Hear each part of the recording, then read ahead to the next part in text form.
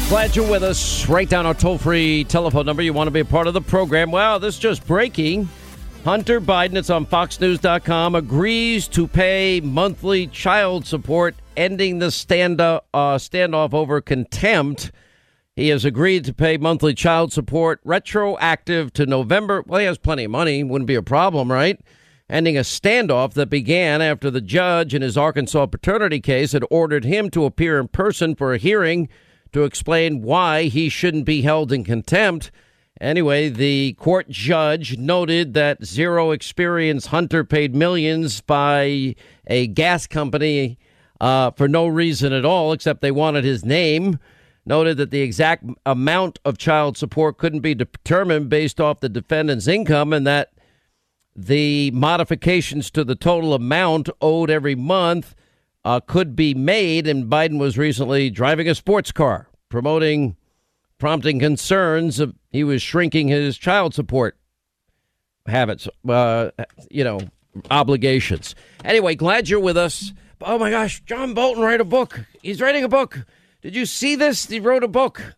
Well, we just got news that, in fact, Mick Mulvaney, just speaking through his lawyer, pushed back on any report that he was involved in any discussion about holding back hundreds of millions of dollars in aid to Ukraine, by the way, like Joe Biden did, in exchange for investigations. John Bolton never informed Mick Mulvaney of any concerns surrounding Bolton's purported August conversation with the president, his lawyer said in a statement, nor did Mr. Mulvaney ever have a conversation with the president or anyone else indicating that Ukrainian military aid was withheld in exchange for a Ukrainian investigation of Burisma, the Bidens, or the 2016 election. The statement remarked that the latest story told from the New York Times, coordinated with a book launch, has more to do with publicity than with any truth. And furthermore, Mulvaney has no recollection of any conversation with Rudy Giuliani resembling that reportedly described in Bolton's manuscript, as it was Mulvaney's practice to excuse himself from conversations between the president, his personal counsel, to preserve any attorney-client privilege, according to his statements. Well, it sounds like, we have to move this to, I guess, the fiction section or whatever, if it even is true. By the way, notice the timing of all these things? The timing is amazing, isn't it? It's a pretty quick written book. Guess it only took a few months if it's coming out in, when is it coming out? That would be coming out, in March. How convenient. Now, what's amazing is if look, the only thing I would say is every time they think they have Donald Trump, we got Bolton, gotta get Bolton. There is a part of me with fidelity to our Constitution, the specifically spelled out roles of the House and the Senate, which I find repugnant, that don't seem to filter through the brains. And it's so simple. It's not a complicated constitutional concept. Number one, executive privilege is separate and apart. But number two, the sole role of impeachment is the House. OK, they've impeached. They raced through their impeachment. They thought they were going to get it from Mueller. They didn't get it from Mueller, so why bother with an investigation this time? Well, no investigation. Okay, we'll move forward as fast as we humanly can move fast and get this out there so we can go on vacation and then hold it back. And the sole power to try the case, that power constitutionally lies with the United States Senate. It's not the Senate's role because they have a slam dunk case. This is a rock solid case. We got it all down here. Okay, they've now been presenting it, and it's not what they say it is in any way, shape, manner, or form. So they know it's weak. So now they're trying to desperately get weak Republicans to agree to bring in not just witnesses. They can bring in all the witnesses that the House used. They could bring in the only fact witness, the only non-opinion or non-hearsay witness. That would be Ambassador Sondland, and he's going to say, no, there was no quid or pro or quo. Now you've got Mulvaney totally saying, nope, didn't happen as it relates to whatever Bolton is claiming here. President has now come out and said, I never told John Bolton that the aid to Ukraine was tied to the investigation into the Democrats, including the Bidens. He said, in fact, he never complained about this at the time of his very public termination. If John Bolton said this, it was only to sell a book. And the president said, with that being said, the transcripts of my calls with President Zelensky are all the proof that's needed, in addition to the fact that President Zelensky and the foreign minister of Ukraine said there was never any pressure, no problems whatsoever. And the president adding that he believes he did more to protect Ukraine than Obama. And he met with Zelensky. Remember, that was supposed to be based on conditions until he came out with the invitations. And then meeting with Zelensky at the United Nations, Democrats had said the president didn't meet him there. And he did release all the military aid to Ukraine. And guess what? There was never any condition. There was never any announcement. There was never any talk of any investigation. So, in other words, well, what are we now going to say? Well, the president, let's say Bolton has a memory where the president was frustrated and annoyed. They need to look into this. I've been arguing myself, I guess I'm a lone voice here, that president should faithfully execute the laws of the land. And I would argue what Joe Biden is on tape saying, you're not getting the billion unless you fire a Ukrainian prosecutor. Stop and think about why. Why would any vice president want a Ukrainian prosecutor fired when we now find out Joe knew, quid pro quo Joe, knew that prosecutor was investigating his zero experience son, no experience in Ukraine, oil, energy, gas whatsoever, millions and millions of dollars. I mean, it makes no sense. So if they did investigate it, to me, that would be faithfully executing the laws of the land. Now, let's say the president thought for a minute, you know what? I'm going to kill that person. I'm going to kill that idiot. Uh-oh. You speak and you say, I'm going to kill that person. Do you kill him? No, you're not guilty of murder. What are we now going to? Are thoughts crimes now, according to this new politically correct world we live in? And if they want it, look, I am so against this idea that the Senate take on the constitutional role of the House. But I guess there's going to be some weak Senate Republicans. Maybe some of you would want to call them. You know who they are. And maybe say it's not your role constitutionally to do their job. Now, they're acting like this is a big bombshell. Bolton's book. OK, the problem is it's a New York Times story. How often did this New York Times get things wrong? Well, Maggie Haberman, June 29, 2017, they had to issue a correction to a report that said 17 intel agencies agreed on Russian actions during the election. Times published that story June 25th. And by the way, the Times story originally included the following line: the latest presidential tweets were proof to dismayed members of the Trump party that he still refuses to acknowledge a basic fact agreed upon by 17 American intelligence agencies that he now oversees, that Russia orchestrated the attacks and it did it to help him get elected. Well, the figure was not accurate. Whoopsie daisy. And even finally, the New York Times mentioned the dirty Clinton dossier, unverifiable, was likely Russian disinformation from the get-go. And go through the March 2nd, 2018, New York Times, major correction to an accounting error in a piece about Trump's tax plan. Whoopsie daisy. Oh, that's not good. They have a lot of these corrections at the New York Times. The January 6th hacking assessment was a conclusion drawn by analysts representing, et cetera, et cetera. Then we have we have plenty more examples of the New York Times getting it wrong. I just don't have the time to get into it all. So doubts are growing over the accuracy of this entire report.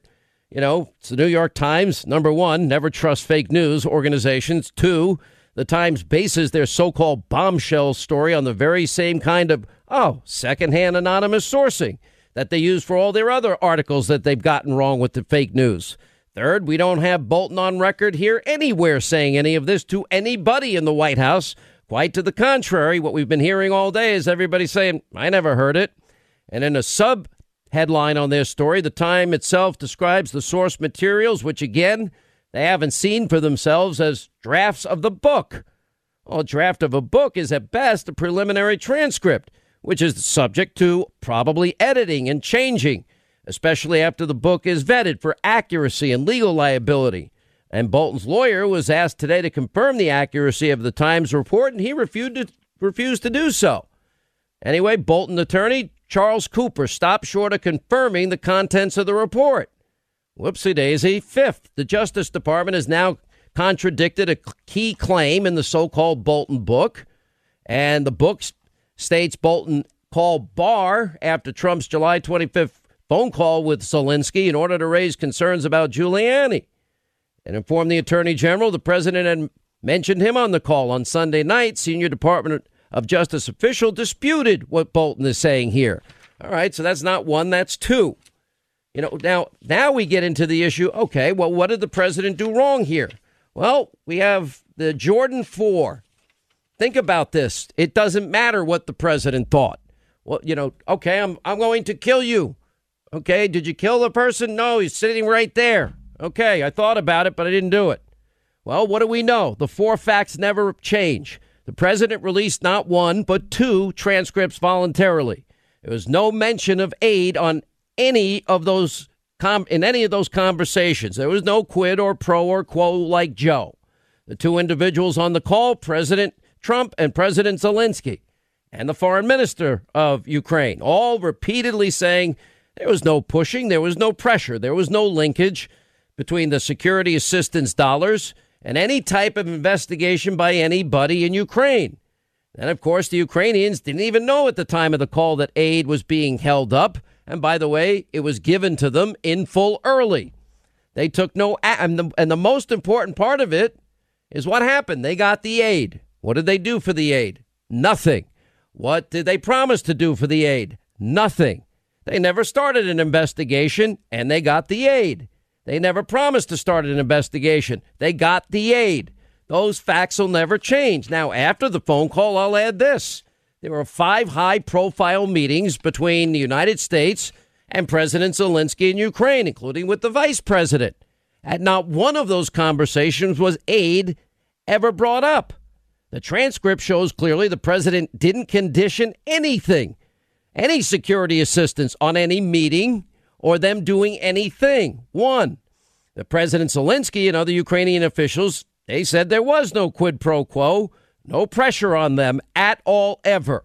And Zelensky, number 3, the high-ranking Ukrainian officials didn't even know about the aid not being there. And 4th, with all this noise in the mob and the media and lying and the Schumer Shifsham show, not a single witness ever testified that the president himself said there was any connection between any investigation or security assistance.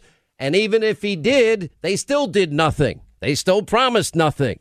And the security assistance flowed, and it flowed to Ukraine, and they got the money, and they got it early. If there were any quid pro quo, it failed. It didn't happen.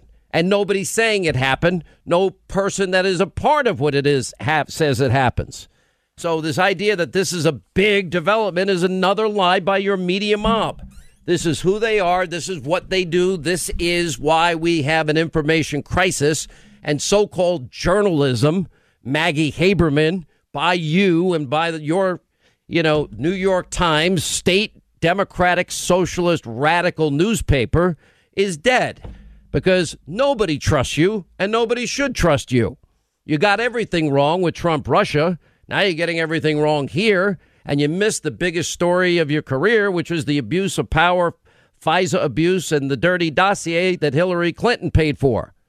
All right, as we roll along, 800-941-SEAN, you want to be a part of this extravaganza. It's just one big, this incestuous media mob, this nexus between them and the Democratic radical extreme socialists. It really takes your breath away. And now I'm watching our senators and I'm like, oh, here we go again. I don't understand why some would take on the role of doing the constitutional duty of the House. I don't really understand that. Now, I know that we've had Mitt Romney say, well, I think now maybe this opens it up for witness. Why? Why would this open it up for witnesses? The president's team destroyed them all day today and all day on Saturday. And to get insulted by the likes of the congenital liar who's compromised. Oh, yeah, Trump would have your heads on pikes. Really? If you voted against them? Well, that kind of ticked off Lisa Murkowski. And I know a lot of these swing moderates, and they're now getting incensed by, and rightly so, by all of this. And the fascist that said this, and I think Jonathan Turley rightly pointed out, you don't want to make a jury or insult the jury, and that's exactly what Nadler did when he accused all those senators, the jury, of being involved in a cover-up. Wow. And by the way, the irony, most of the House impeachment managers voted against any aid for Ukraine. The president gave it to them, and they did nothing. Wouldn't say they'd do anything either, and they didn't do anything. All right, 25 to the top of the hour, 800-941-SEAN. You want to be a part of the program? I guess I can't. It's very frustrating to see. I don't know what it is. Something happens to candidates when they run for president and they lose. I've witnessed this my entire career. I guess you could look at Al Gore. Al Gore, we had swinging, hanging, dimpled, pimpled, dented chads, and George W. Bush wins the election, and he lost his mind, meaning Al Gore. Couldn't handle it. Hillary, same thing. I mean, Hillary has come up with more excuses for losing. In 2016, now she's even launching a I Love Hillary, I don't know, movie or series or whatever it is. I'm just chilling in Cedar Rapids. I've seen it before. I thought John McCain took it really personally. And I think the reason is, I'm not a psychiatrist or playing one on TV either. I think the real reason is that it's hard to lose. It's hard. And I've watched candidates over the years, and they're right there. And I thought Mitt Romney really had a shot. I think by the third debate, it was over. I remember making phone calls. What are you guys doing? This is the dumbest thing I've ever seen. They just decided to go in and phone it in the last debate, and they didn't want to stay aggressive. And you need to be aggressive, or else you're not going to win. And for whatever reason, all the things that Donald Trump is doing, or all the things that Mitt Romney, had he won, pretty much said he was going to do. I understand that he doesn't like the style of Donald Trump. That's fair. And I know he said all the things that he has said, but it's not something in dispute that Donald Trump, who spoke as the first president at a pro-life rally, Donald Trump, who's ended more burdensome bureaucracy than any president in the last 100 years. And yes, in total dollars, the biggest tax cut in history. And then we got the promises, new trade deals with China, new trade deal with Japan, Mexico, Canada, Western European allies. We're now energy independent for the first time in 75 years. 8 million new jobs created, 8 million fewer Americans in poverty. Well, actually more, but 8 million fewer on food stamps. I mean, every demographic in our country, the engine of this economy is just humming along. China deal is particularly impressive. Helps out, $220 billion in 2 years. $220 billion bucks. That's going to go to American farmers, American service industries. It's going to go to American manufacturers, the energy sector, and our car manufacturers. Huge. That means great long-term paying jobs for our fellow Americans. How great is that? But it's just, in spite of all of that, Mitt can't seem to get over. And I always liked him personally. I thought he had a lovely family. I get his style is not Donald Trump's style. He tried to be nice, and they still called him a sexist and a misogynist. They still went after, he cut up some kid's hair when he was in boarding school, 45 years ago. They were just out to destroy him. And somehow, I guess, people just forget. We had, but for John McCain, we had health care done. Could have gotten done. He was pretty angry at Donald Trump. Didn't like Donald Trump. And unfortunately, that now matters, because if you have three Republicans saying, oh, yeah, not just the witnesses that testified in the, after the audition witnesses behind closed doors, we still have information I'd like to get out of them. But then now they're talking about new witnesses. I guess if we're going to have witnesses, if you're going to force this on us, I guess then the Republicans better have their list ready, because that means Joe Biden, quid pro quo Joe, zero experience Hunter needs to be called. Why? Because the president, did mention their names. Now, they got the money. They never promised to do anything. President didn't ask them to do anything. But they have to be brought in now because we need to understand if the president was faithfully executing, because I think it's a slam dunk case that both quid and pro and quo and Joe and Hunter were involved in a pretty corrupt enterprise here. Wouldn't surprise me at all if a lot of laws were broken, and we've had a lot of lawyers on this program and on Hannity that say, yep, they did. Now we're hearing that the brother of a key Schiff impeachment witness, I've not confirmed this myself, but it was on Breitbart and other places today. Hang on, I got it right here somewhere. That, in fact, I guess a source close to the Trump administration is telling Breitbart, I have not corroborated this, that Army Lieutenant Colonel Vindman, ethics lawyer for the NSC, may have some influence over the reviewing of publications. That'll be interesting to find out if that's true.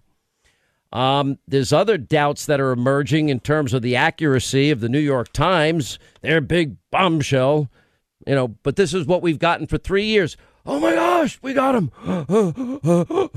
Breathless reporting. This hysteria watching this unfold. I'm nonplussed by any of it. Doesn't mean a thing. Already it's getting contradicted left and right by the other people that would have known. And there's no official record of him having done any of this. Not sure what John Bolton is doing except writing a book here. But anyway, the New York Times charter member of the same fake news industry media that spread lies for 3 long years, breathlessly reporting one lie after another, and in some cases, like the Times and the Post, actually getting Pulitzer Prizes for it. So if Susan Collins and Mitt Romney, if they want witnesses, they're going to bring in Joe and Hunter. Are they going to bring in Adam Schiff?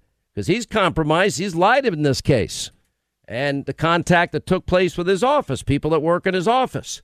I'd say we need to talk to the hearsay whistleblower. There was a report out last week that the non-whistleblower hearsay whistleblower had, in fact, been talking just 2 weeks into the Trump presidency as an Obama holdover about getting rid of Trump. That might be pertinent.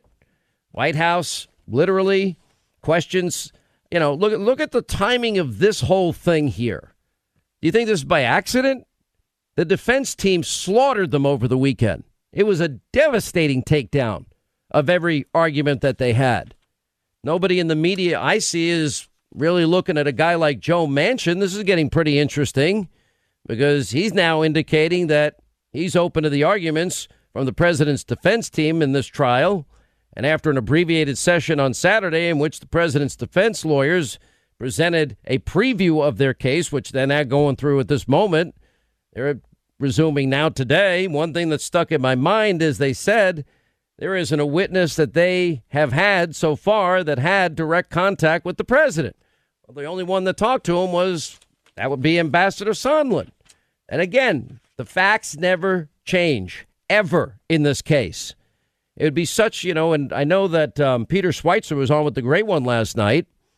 And, it would be an outrage if the Trump family, if you had Donald Trump, vice president, saying, you're not getting the $1 billion unless you fire the prosecutor who's investigating my son, zero experience Don, who's being paid millions for zero experience. It's called buying access.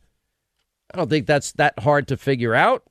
Or the fact that the president was interested in Ukraine, this is all separate and apart. The media would have you think that conservatives are saying, they're saying Ukraine interfered and it wasn't Russia in the elections. No, I'm saying both did. And I've been saying, had we listened to Devin Nunes in 2014, that the Russians were going to interfere, well, we could have prevented a lot of it. And, of course, their biggest interference, even the New York Times, 2.5 years behind us on this show, discovered it was likely the dirty Clinton dossier, Russian disinformation from the get-go. And a Ukrainian court determined, yep, Ukraine interfered in America's 2016 election to help Hillary. Look at the Politico article, 1/11/2017, January 11th, just before Donald Trump is sworn in, the inauguration. Headline, Ukrainian efforts to sabotage Trump backfire. Kiev officials are scrambling to make amends with the president-elect, that would be Trump, after quietly working to boost Clinton. This is a foreign country admitting election interference. In their own court, they determined it. President Petro Poroshenko's administration with the Ukrainian embassy in Washington. The piece goes on. Donald Trump wasn't the only presidential candidate whose campaign was boosted by officials of a former Soviet bloc country.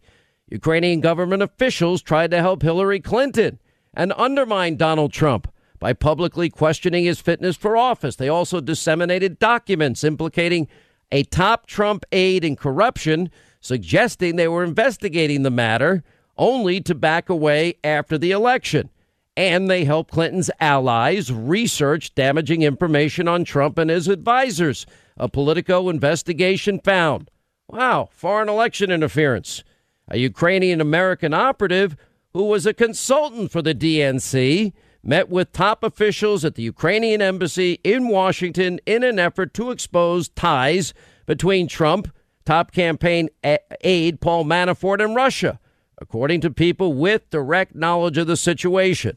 The Ukrainian efforts had an impact in the race, helping to force Manafort's resignation, advancing the narrative that the Trump campaign was deeply connected to Ukraine's foe to the east, Russia. But they were far less concerted or centrally directed than Russia's hack, blah, blah, blah. Oh, so the president had a right to say to Zelensky on that call, I'm worried the people that you're hanging out with, they bother me a little bit. Seem to be hanging out with the same people as your predecessor. You know, you probably notice a pattern with the mob and the media. It always is, oh, my gosh, he got him. We got it. But then the facts come out and they don't got him. It is an amazing thing to withhold every day.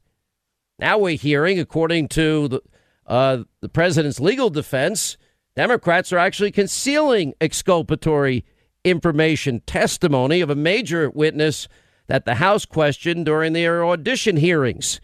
And that is into the Ukrainian matter. At least one Republican present during Michael Atkinson's testimony is saying the reason the Democrats are not sharing that information with we the people is because it does not advance Adam Schiff, the congenital compromised liar's impeachment case against the president, John Ratcliffe. The reason it hasn't been released, it's not helpful to Adam Schiff, and it's not helpful to the whistleblower, hearsay whistleblower, non-whistleblower. Wow, amazing things there. You know, what do we know? Let's get to what we know. Well, Donald Trump might have said something that he thought about. I'm not giving the money until they do this, this, and this. Okay, he thought about it. Let's say he did. Let's say he expressed that thought. Okay, did he do anything? The facts that never change are this. We have the transcript. Aid was never mentioned. Not once. No quid or pro or quo in the transcript. Ever.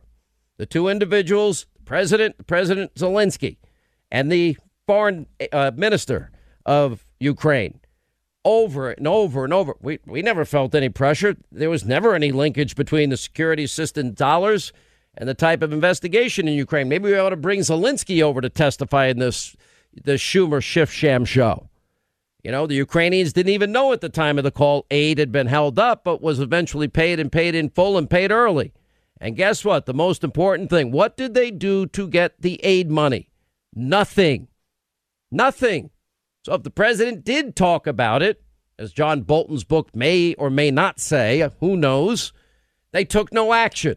None whatsoever. They never started an investigation, nor did they announce they were going to start an investigation, and nor did they ever promise to start an investigation. And they took no action. And they got their money. And there were 5 subsequent high-level meetings. And in all 5 of them, all 5, aid was not brought up a single time. So why are we here? We're here because this is pure politics. That's it. I wonder if John Bolton remembers the same New York Times in March of 2018 writing about, yes, John Bolton is really that dangerous. Anyway, John Bolton, his new national security advisor of Trump, the problem with him, or the good thing is he says what he thinks. The bad thing is what he thinks. There are few people more likely than Mr. Bolton to lead the country into war. His selection is a decision that is as alarming as any Trump has made. His selection, along with the nomination of hardline CIA Director Mike Pompeo as Secretary of State, shows the degree to which Mr. Trump is indulging his worst nationalistic instincts. Bolton, in particular, believes the U.S.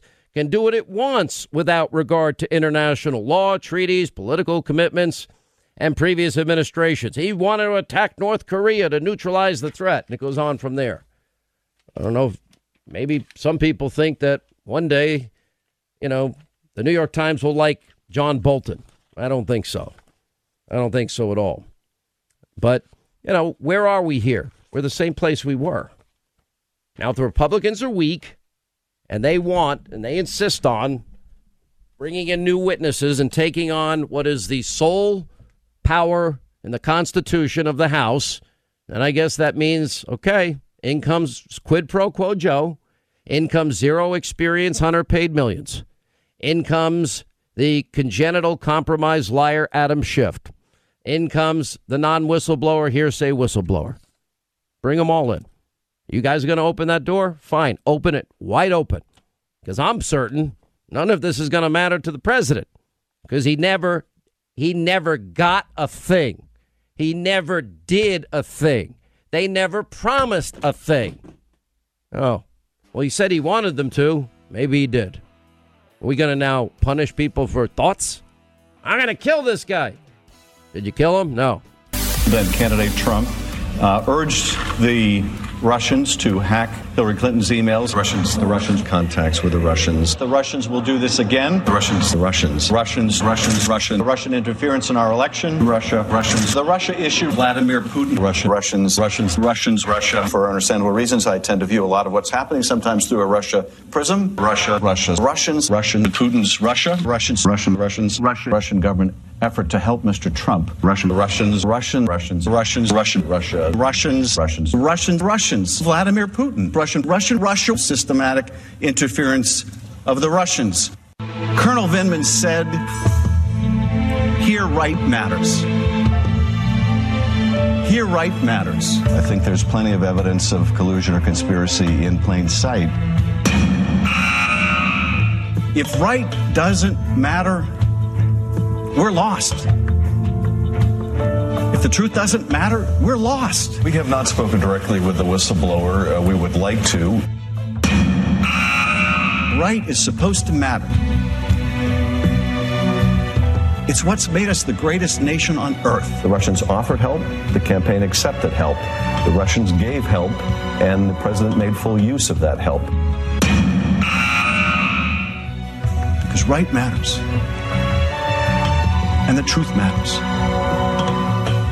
Otherwise, we are lost. I certainly share the view that there are parts of the dossier that have been corroborated and that seem credible. Right doesn't matter anymore. All right, hour two, Sean Hannity show. Yeah, we ran that on Friday night on Hannity. We have Jim Jordan's. There are 4 facts, never change, never will change. Then we have Jim Jordan's 7 important things that Schiff had exactly wrong, which is why, and we know in this case, he's compromised. Oh, we'd love to talk to the whistleblower. Yeah, you did talk to the whistleblower, your staff. More than circumstantial evidence of Trump-Russia collusion. Lie. Adam Schiff said the Nunes memo was false. Nope. The Inspector General, Michael Horowitz, said, no, it wasn't. He had it exactly right. The one that lied to the country, that would be the congenital liar Schiff himself. You can trust the FISA court, Adam Schiff told us. Michael Horowitz says, no, you can't. They lied to the FISA court 17 times, 54 if you add the subsections. Adam Schiff said, we're looking forward to hearing from the whistleblower. We haven't spoken with the whistleblower. Yeah, sorry. I must have just forgot my office.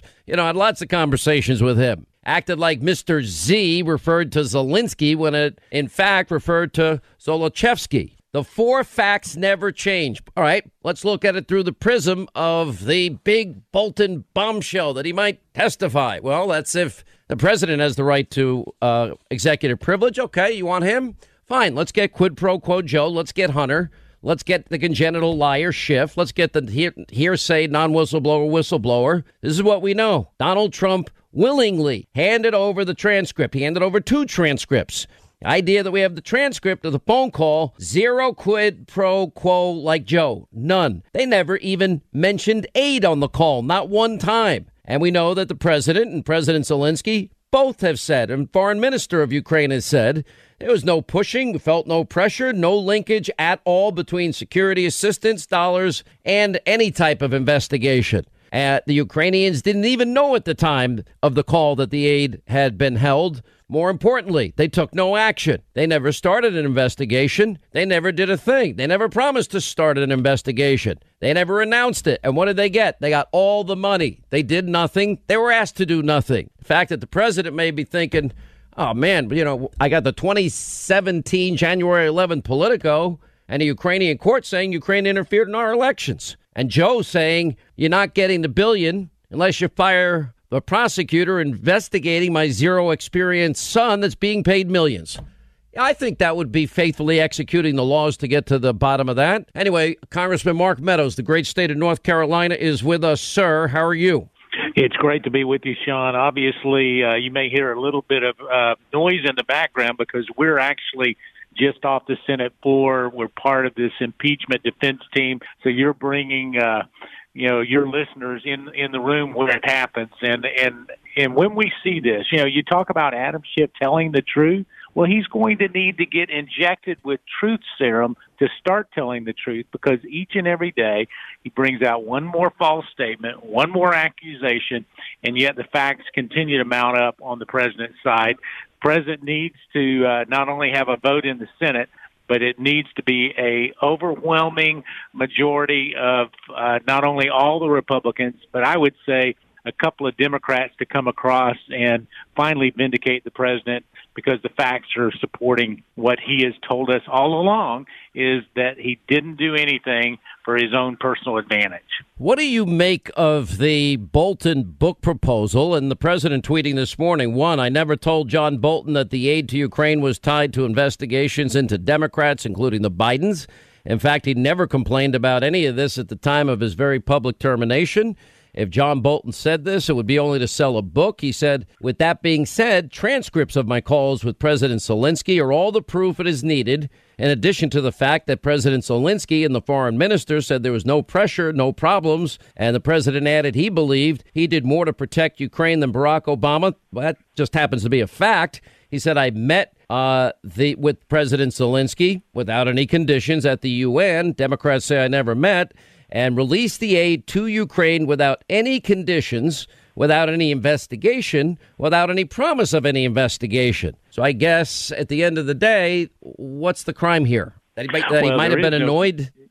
What? Well, yeah, maybe annoyed, but listen, there is no crime here. The president's absolutely right. Not only did he not tell anybody to link the aid for a political favor, but I can tell you it was never communicated. When you mentioned about the 4 facts that never change, that Jim Jordan talks, each and every day. The other thing that doesn't change is the fact that President Zelensky, the foreign minister of Ukraine, and others truly are in a situation where ultimately we have the best witnesses saying that that's not the case. And so those best witnesses are those that truly, if there was leverage to be applied, it would have been to the president of Ukraine, and it just didn't happen. It never happened. Now the question is, we're going to get into the 16 hours of questions. Okay, that'll be, let's say, maybe some today, but certainly tomorrow and the next day. That brings us through Wednesday. Then I guess we're going to have a debate discussion over witnesses.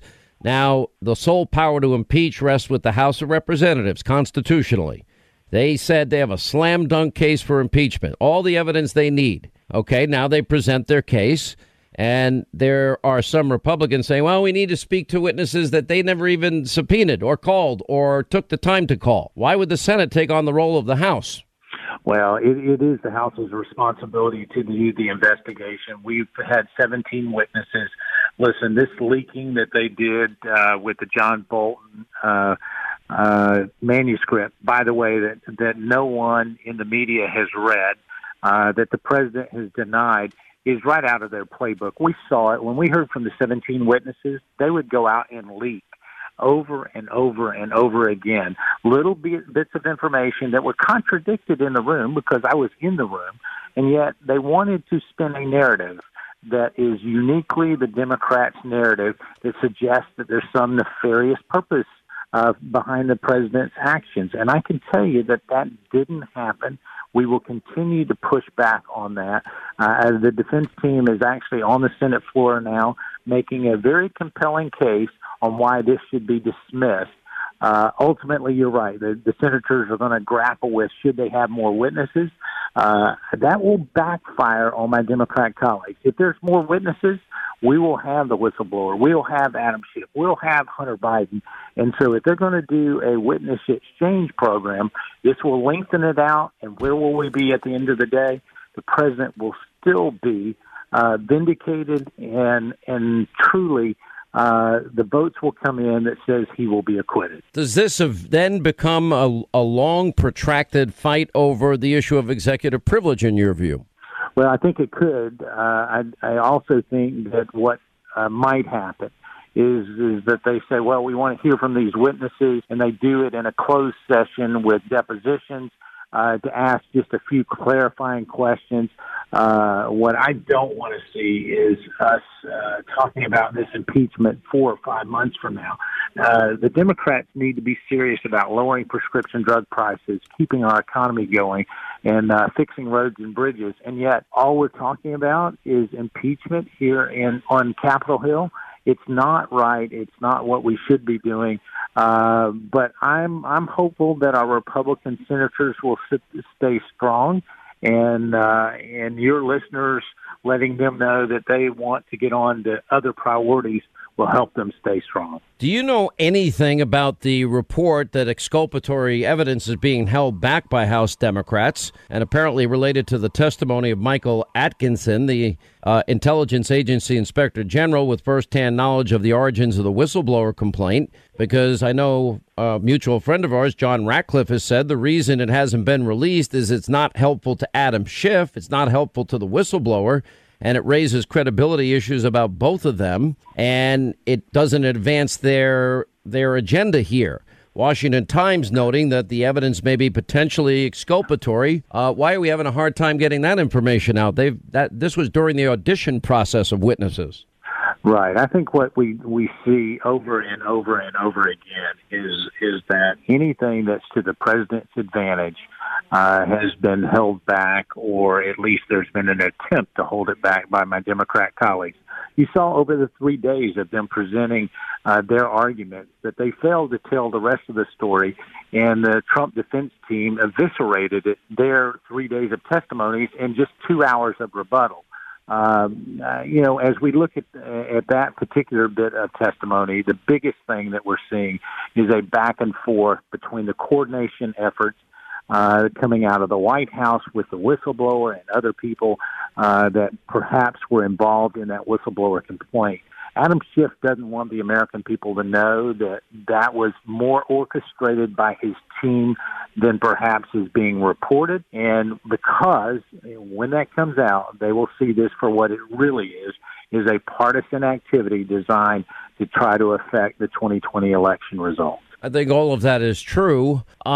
What are the odds? I mean, I guess you're there and you're watching and you're talking to some of these senators. We know what they're saying. We know Mitt Romney is now, I guess, moving in the direction of, we need more witnesses. Now, shouldn't that be limited to the witnesses that the House called, considering they impeached based on their case? If there's any need for clarification, wouldn't you bring in the witnesses from there? Why do you bring in Mulvaney? Why do you bring in John Bolton? Well, because if you do that, you're right. Then we get quid pro quo Joe and zero experience Hunter paid millions and Schiff and the non-whistleblower hearsay whistleblower. Right. Well, I think the big aspect of that is that they want additional witnesses because the Democrats' case is so weak. That's why the Democrats want it.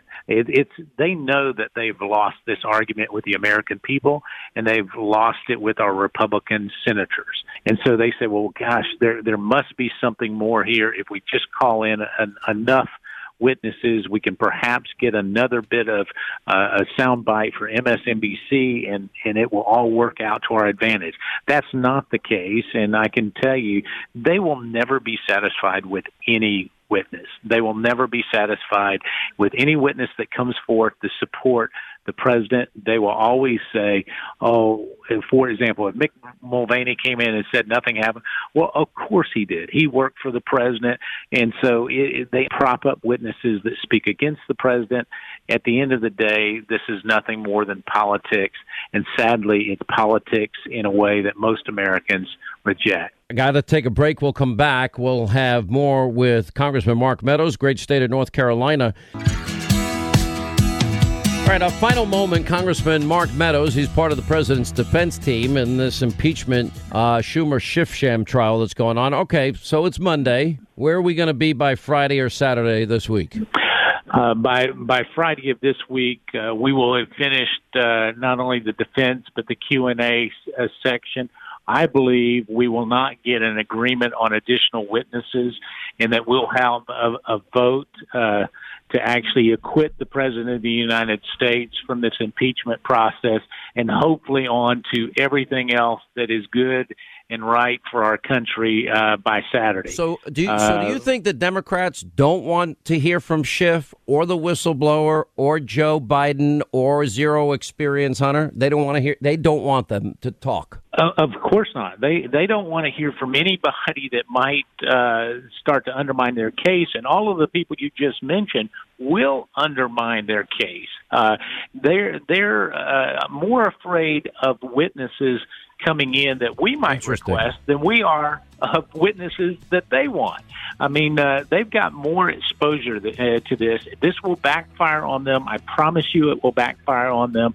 Ultimately, I don't see witnesses being called. All right, Congressman Mark Meadows, thank you. 800-941-SEAN. You want to be a part of the program.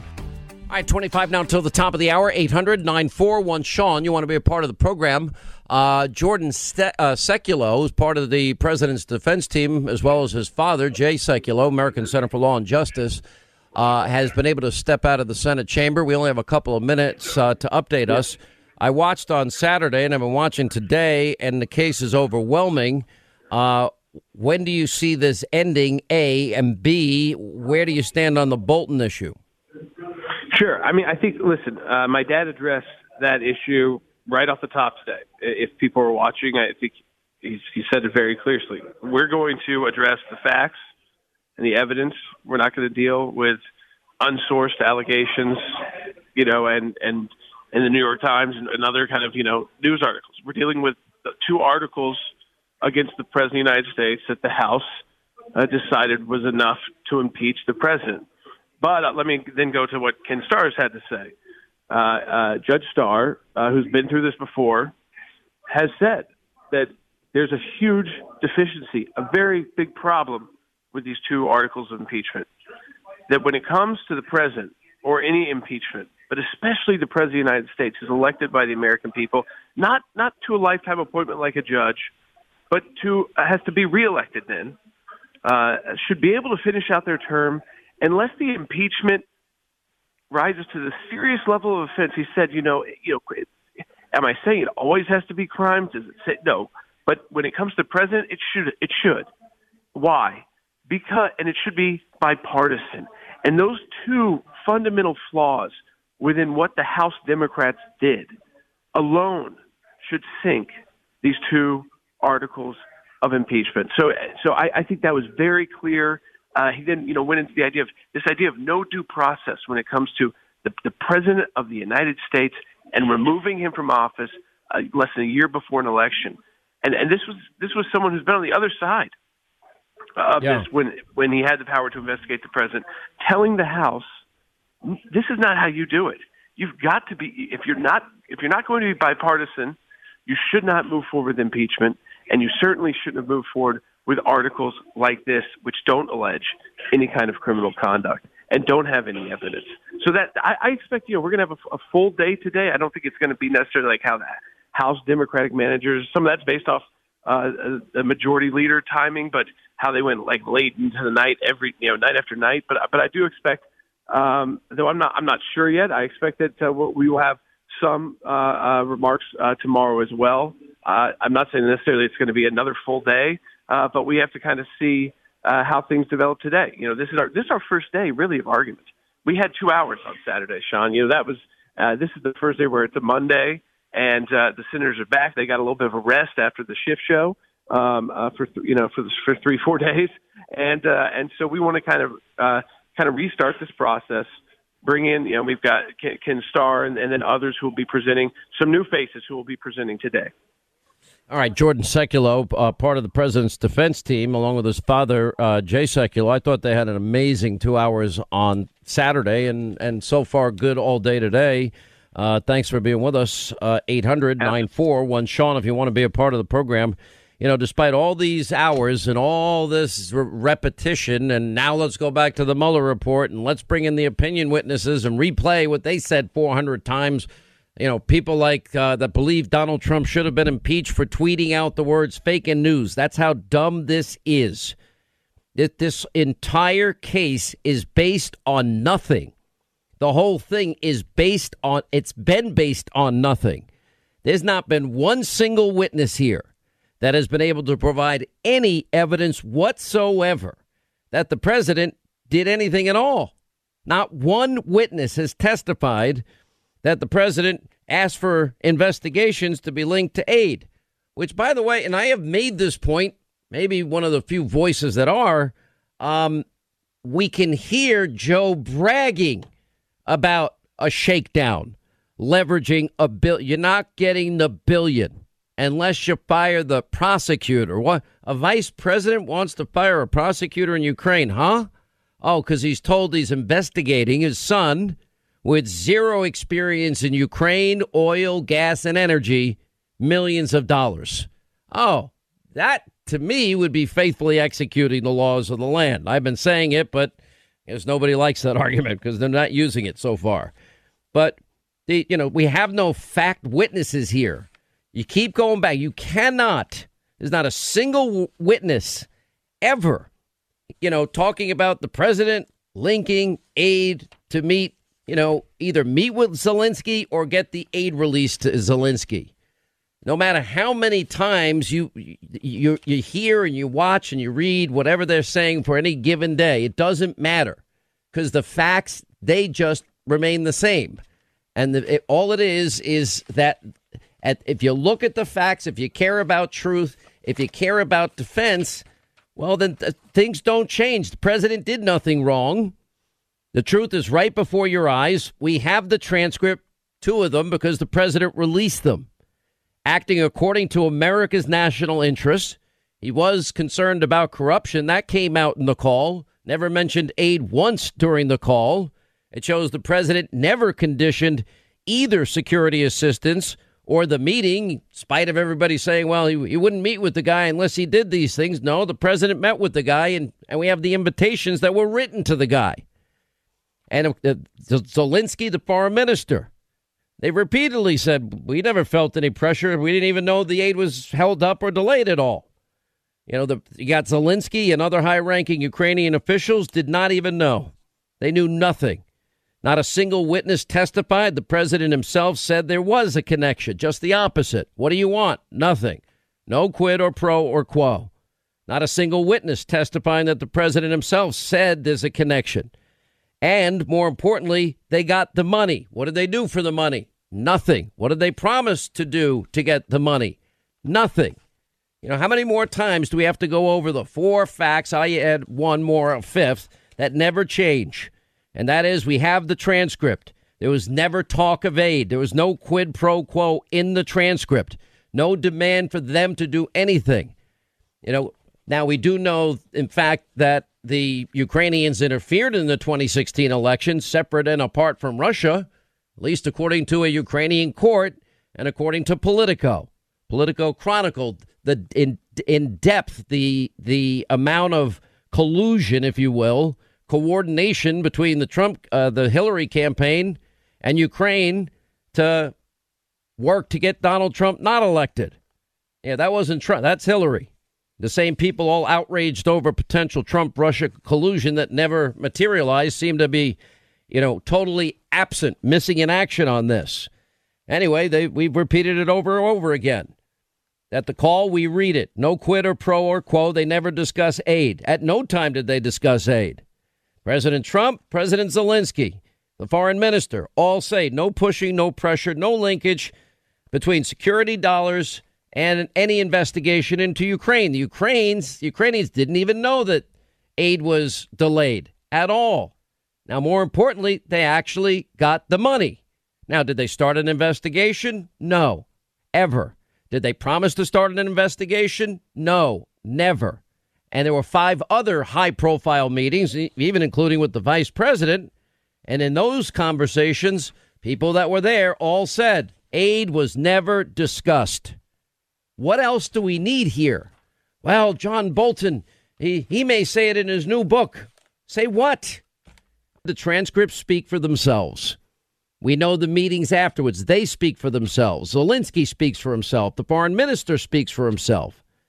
You know, the funny thing is watching these congressmen, they didn't even want Ukraine to get the aid that Donald Trump gave them. Pretty amazing. To our phones we go. Let's say hi to John in California. John, hi. How are you? Welcome to the program. Good, Sean. How are you? Good. What's going on? Well, a lot of this, starting with the impeachment manager saying, well, we've given Donald Trump enough chances to prove his innocence. And so that's assuming guilty until proven innocent, which is not our justice system. And the blatant lying that's been going on, I mean, just throwing it out there. I can't believe that there aren't ethics violations just, being shredded here, because a lot of these people are attorneys, and there's attorneys have ethics, and then as a congressperson, you have ethics as well. So there's this rapid, crazy ethics violations going on in my mind, and I don't know how that can just continue without some checks and balance, and somebody say, rein it in, guys, because you're out of control here. You know what I mean? Listen, I've got to tell you, it is this is the swamp. This has been their 3-year mission. They tried to first influence the outcome of an election, cheating. There was Russian interference. Devin Nunes warned there'd be Russian interference. Nobody listened in the Biden-Obama years to prevent it from happening. But also now we know if the New York Times got any one thing right, Hillary's dirty, unverifiable dossier was likely Russian misinformation from the get-go. Now, Russia was putting out, stories about Donald Trump and hookers at a Ritz-Carlton in Moscow urinating on his bed. I think sounds like to me that Putin and whoever from Russia gave that disinformation that Hillary paid for probably didn't want Donald Trump to win. I think we can figure that out, too. It's the truth does not matter to them. That's why to get lectured by the congenital liar on truth. I'm like, yeah, mirror, please look. Anyway, thank you, John. Appreciate it. Saying hi to Randy in Nebraska. Randy, how are you? Glad you called, sir. Good, Sean. How you doing? I'm good, man. What's going on? Hey, I just had a comment to make about the impeachment trial. I watch your show every night, and the other night you had Alan Dershowitz on there, and somebody asked, why don't they object to the statements that Adam Schiff's making? And, well, they can't, which led me to the next thing. Is on your show every night, you'll have your little montage of Adam Schiff and his lying and spewing facts that are totally wrong. And it's like, I would love to see your crew, because I know they do a great job, put together the Adam Schiff lying show, along with the Democrats, the crying for impeachment that started, 19 minutes after he was sworn into office. Put that in there and show that. By the way, I have done it. We've done everything. We've laid out the timeline through 2016, all through 2017, all through 2018, all through 2019. Impeach. I mean, honestly, I could run it probably a full hour if you wanted. I try to make the case efficiently, but also leave time for some other content in the show. Anyway, I got to roll, but you're making good points. We're all over it. If anybody wants the truth, we're giving the truth.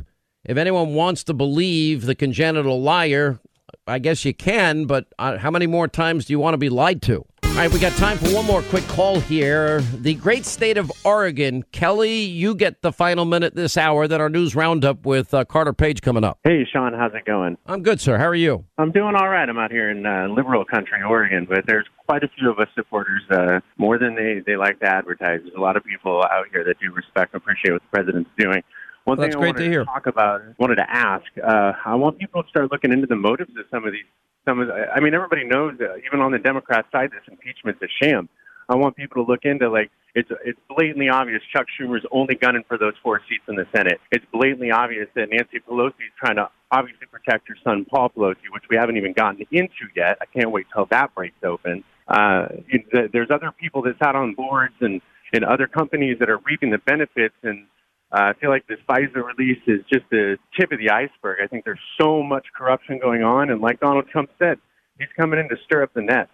And when you stir up the nest, what happens? The hornets get pissed off, start stinging back. And I think that's why we're seeing. Look, this is what draining the swamp looks like. And let me tell you, the swamp creatures, now that the swampy water is getting drained out and they're coming out of the deep, dark crevices and the dark, muddy areas, it's pretty ugly to see how hard they're going to fight to maintain this swamp just the way they want it. And let me tell you what it all comes down to. I'll break it down to its brass tacks here, and that is they want the power. They don't care that their plan screwed everybody over the last 8 years of Biden-Obama. They just want to go back to those days and double down on stupid. Now they want the new Green Deal at $94 trillion and Medicare for all at $52 trillion. It's a lot at stake in 281 days.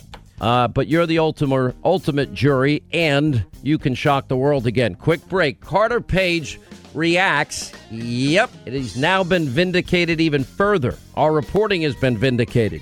That next, straight ahead.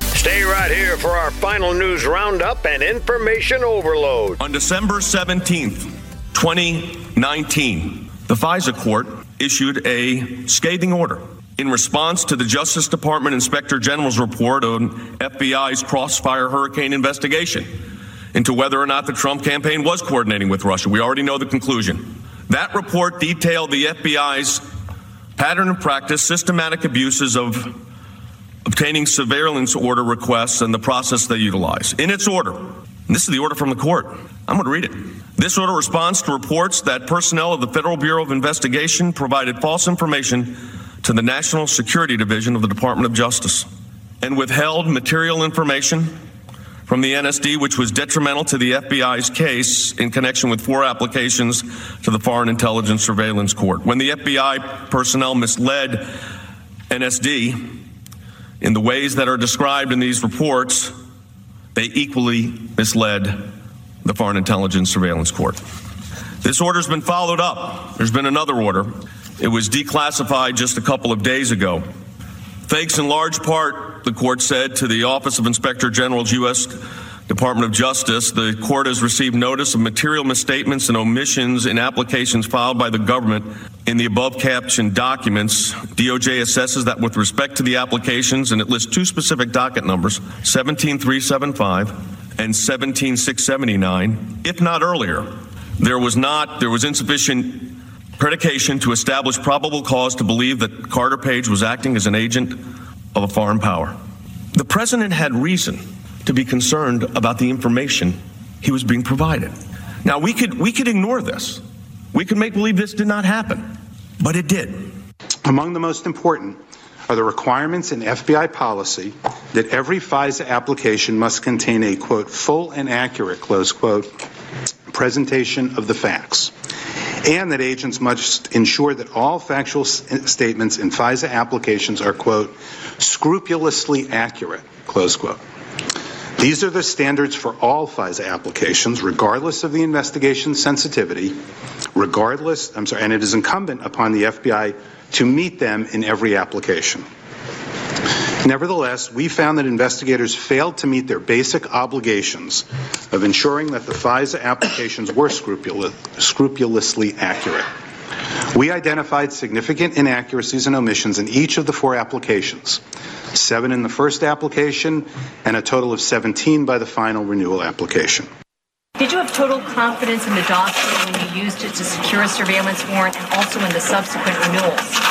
I have total confidence that the FISA process was followed and that the entire case was handled in a thoughtful, responsible way by DOJ and the FBI. I think the notion that Pfizer was abused here is nonsense. Nonsense? Not quite, because last week's big bombshell, of course, the mob and the media would never want to report, is that, in fact, the DOJ said it was abused. Everything we've been telling you, the dirty dossier, the bulk of information in all 4 FISA application warrants.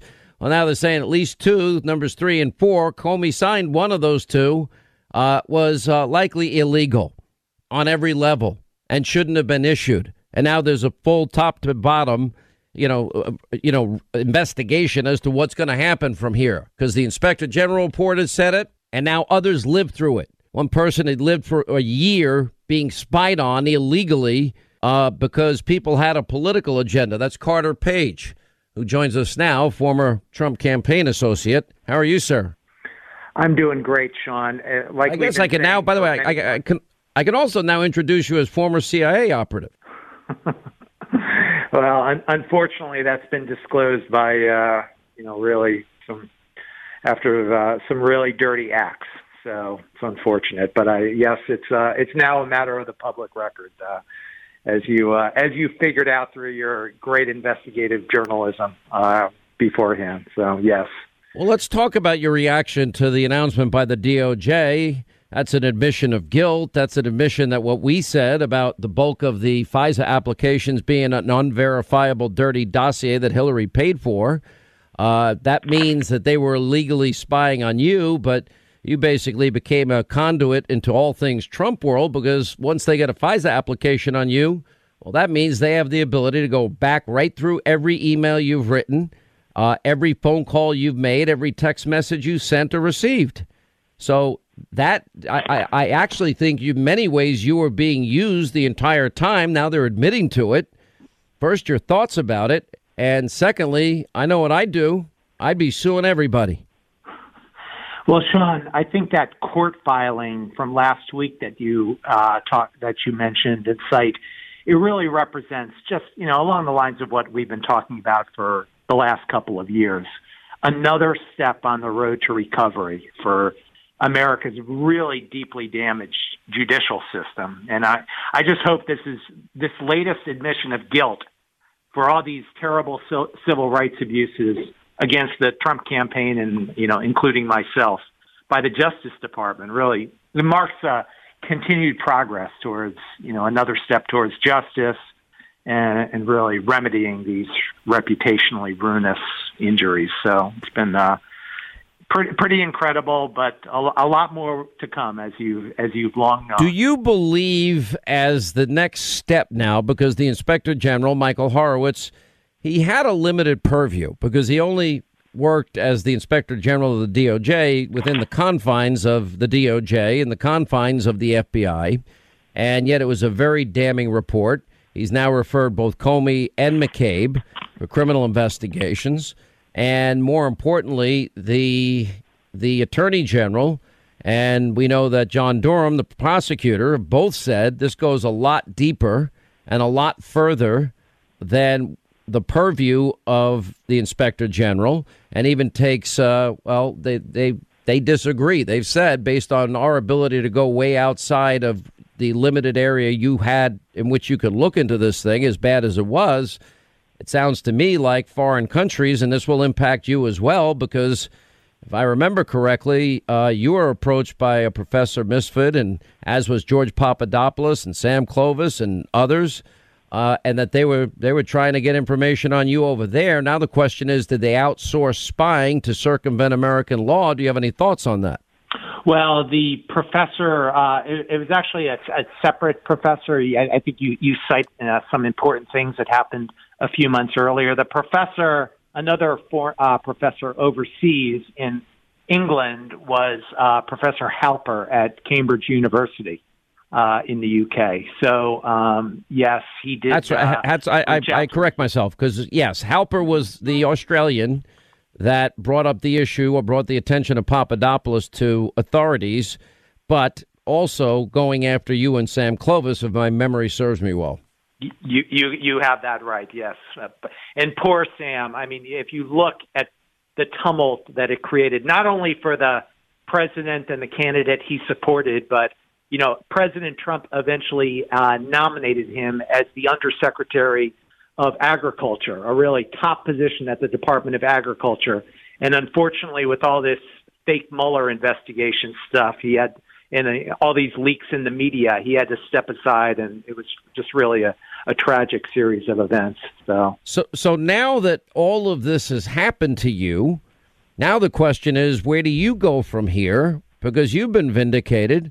I mean, I think probably there was a period of time I didn't really know what to think about you. I was probing and I was asking, and I noticed that you would pretty much duck and dodge questions when I asked about what you did over in Russia.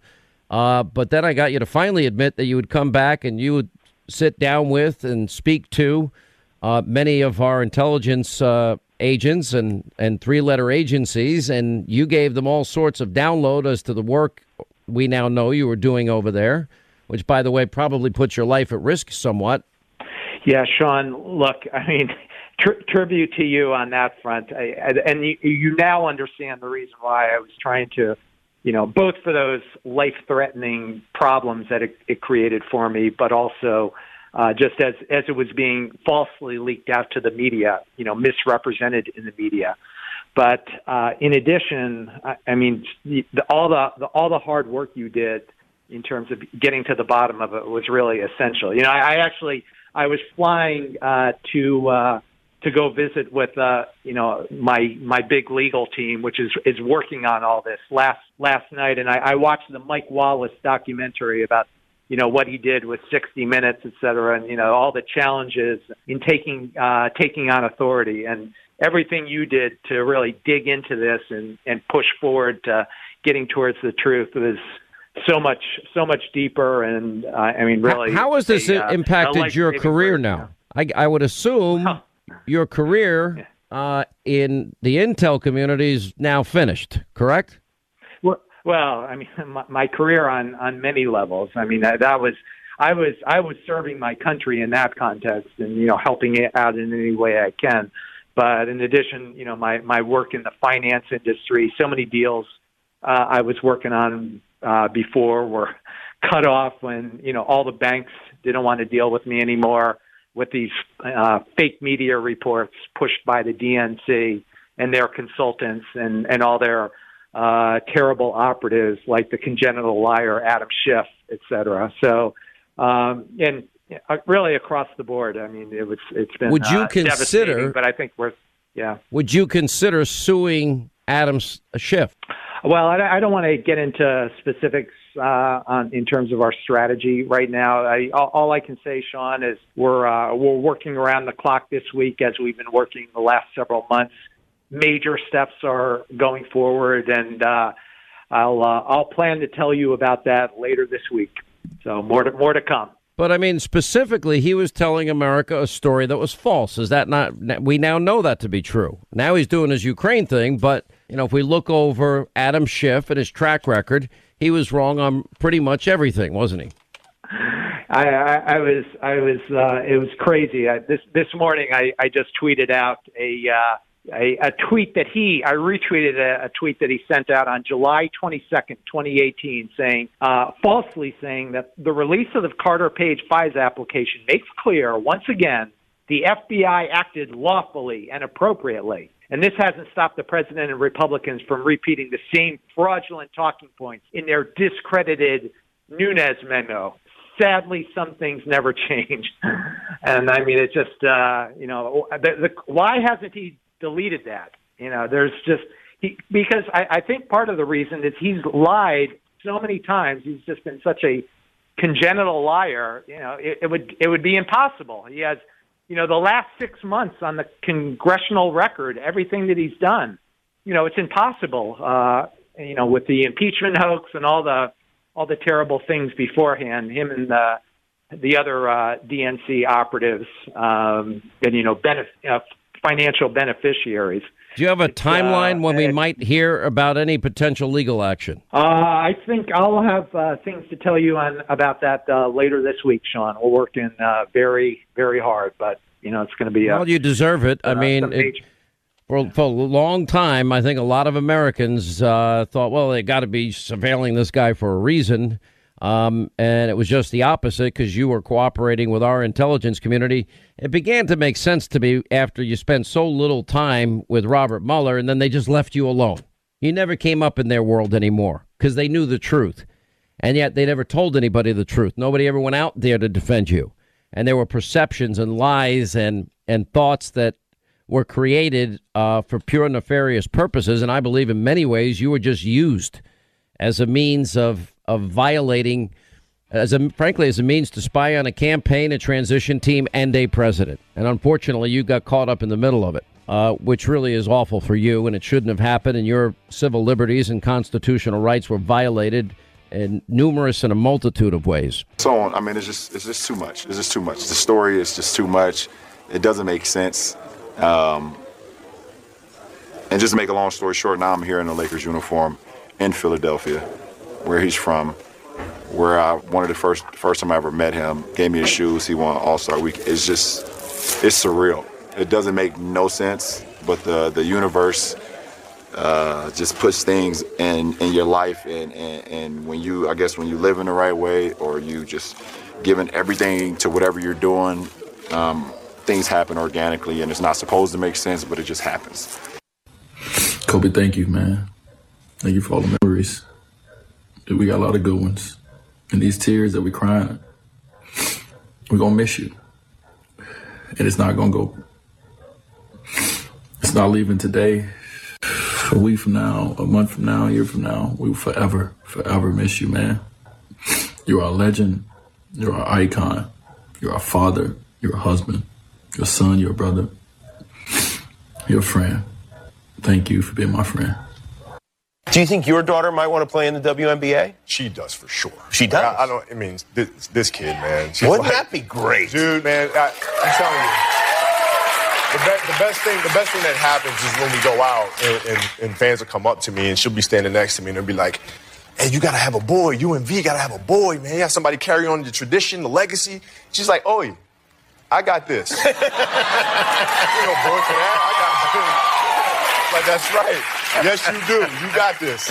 All right, that was Kobe Bryant. The last part was about his daughter, who also died in this tragic helicopter crash that took place over the weekend. You know, one of the things I love about sports, I love that the way that athletes will push and drive and work, and sports, and, you know, Super Bowl Sunday is coming up.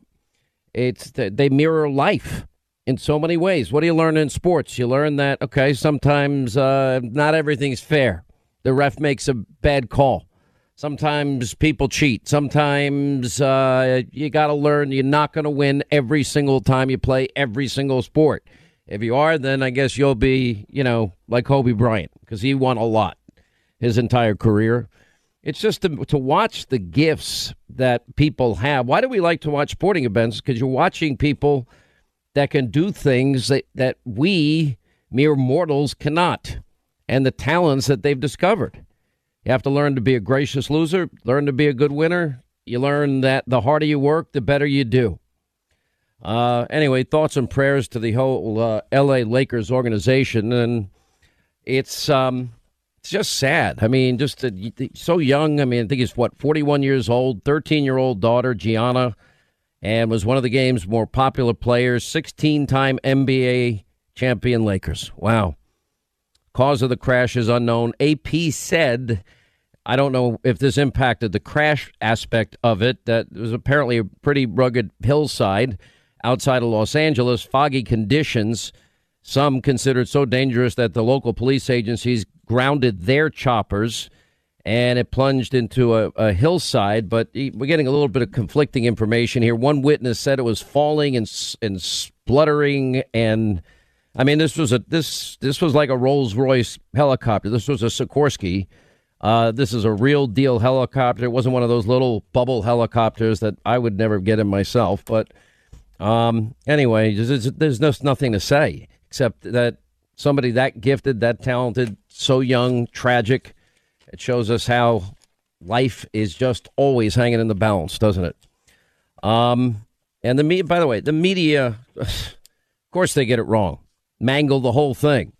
You know, it's I guess whatever they say, they always get wrong. You can't even get, straight news even on something like this, immediately reacting the way the reporters react, that, here it is. 9 people died in this terrible crash. They can't wait for the facts to get in. We see that happen all the time. It did include his daughter and one of her teammates on her basketball team. Those are the facts. Everything else you hear about the victims has been false. Turns out come almost entirely from reporters and mainstream news outlets. Of the journalists who fell down on the job, you have ABC News guy Matt Gutman inexplicably repeating a rumor on the air, alleging that he had died in a helicopter crash with all 4 daughters. Okay, well, is his wife listening to that report? Maybe just wait and find out if, in fact, you have the truth yet. 4 of his children were believed to be in the helicopter with him. One of them a newborn. Simply devastating. Whoops. Oh, sorry, I ran too quickly. It's he's had an amazing life and career and legacy and impact on this game. You will forever be remembered. Amazing talent. Amazing. We haven't done a lot yet. I'm watching it really closely, but when you see this virus in China, and I know President Xi warned, telling senior officials that China faces a grave situation. The death toll there is 81, 2,744 cases reported. It seems like they got in very, very late into recognizing what the coronavirus outbreak was about. The incubation time is quite long. That makes contact tracing even more difficult, although contact tracing is, okay, you have the virus. Tell us everybody you got into contact with, everywhere you've been. If you've been on a plane, everyone now has to be screened that was on that airplane.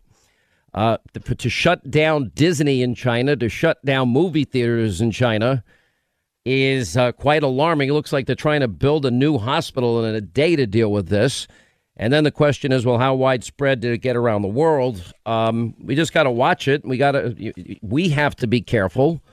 It's having an impact on the stock market. They got scared by it, hitting tourism, which is a big part of a lot of people's economies. Other countries are now scrambling to evacuate citizens from China. Mongolia has closed its borders with China as a result of the virus. That's happening. And you got a case in Arizona, one in California. We have the Fox News is now saying 5 confirmed cases of the new virus in the United States.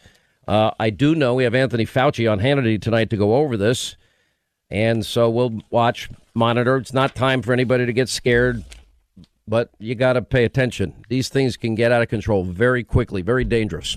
All right, let's get to our busy phones. 281 days, and you get to shock the world. San Francisco, Tim, you know what would really shock the world? If California went red. That would shock the world. Well, we got a ways to go. I'm the only conservative in the city of San Francisco. But, Sean, Adam Schiff needs to go down. This guy needs to be exposed. He needs to be politically filleted like a rotten fish that he is, so that all of America can see the rotten maggots running around in his soul. The problem is that the Democrats are going to do everything they can to circle and protect him. Without witnesses, I want to see Adam Schiff called more than I want to see Hunter or Joe Biden called. I think that this one person who's been the most awful, cynically wicked politician in my lifetime, my 61 years, I've seen a lot of them. This guy, to be able to bring the country to his knees because of his singular, egotistical, maniacal wishes, he just needs to be cut to the quick. The problem is about calling witnesses. We can't call him unless we agree to call these other people. But this is my point. We have 16 hours of question and answers. Now, I don't know how this is going to go because no one's talked about it, and I don't know why no one's talking about it. I mean, is the Chief Justice, who's been sitting like a bump on the log as a chess timekeeper, is he going to be the one handling objections, telling whether or not an answer is germane, whether it's relevant? Is he going to be? Is that gavel going to be? If it becomes an executive privilege fight, which it could very well, I'm really torn. And I guess I wouldn't be torn if we didn't have some weak Republicans, and it gets frustrating, although I do see I know that Susan Collins is quite annoyed and angry even, I think would be the right word. I'm not sure. I really am frustrated by Mitt Romney in a lot of ways. The But very things Mitt. Go ahead. We need to use the question and answer period to question Adam Schiff, because we can say no to witnesses and still use our question and answers. We don't have to subpoena Adam Schiff, if they want Bolton, the Senate. if they want Bolton and they want Pompeo and they want Mulvaney, well, then it's open season. Then you're going to have Schiff have to go under oath, or members of his staff that were talking to the hearsay non-whistleblower. Then you're going to have to. You have to then bring in the legitimacy of even mentioning Joe, quid pro quo Joe, and Hunter. And that's a slam dunk case. I'm all for bringing that up, every bit of that up, because there is the very thing that they themselves are claiming is so outrageous, and they just exonerate the Bidens for just purely partisan purposes. You know, it's the fundamental lack of fairness, the breathtaking hypocrisy they are willing to take on to advance their psychotic hate Trump rage, because that's where all of this ends up. So I guess we'll go everywhere. There's your answer. Tim, thank you. 800-941-SEAN. You want to be a part of the program.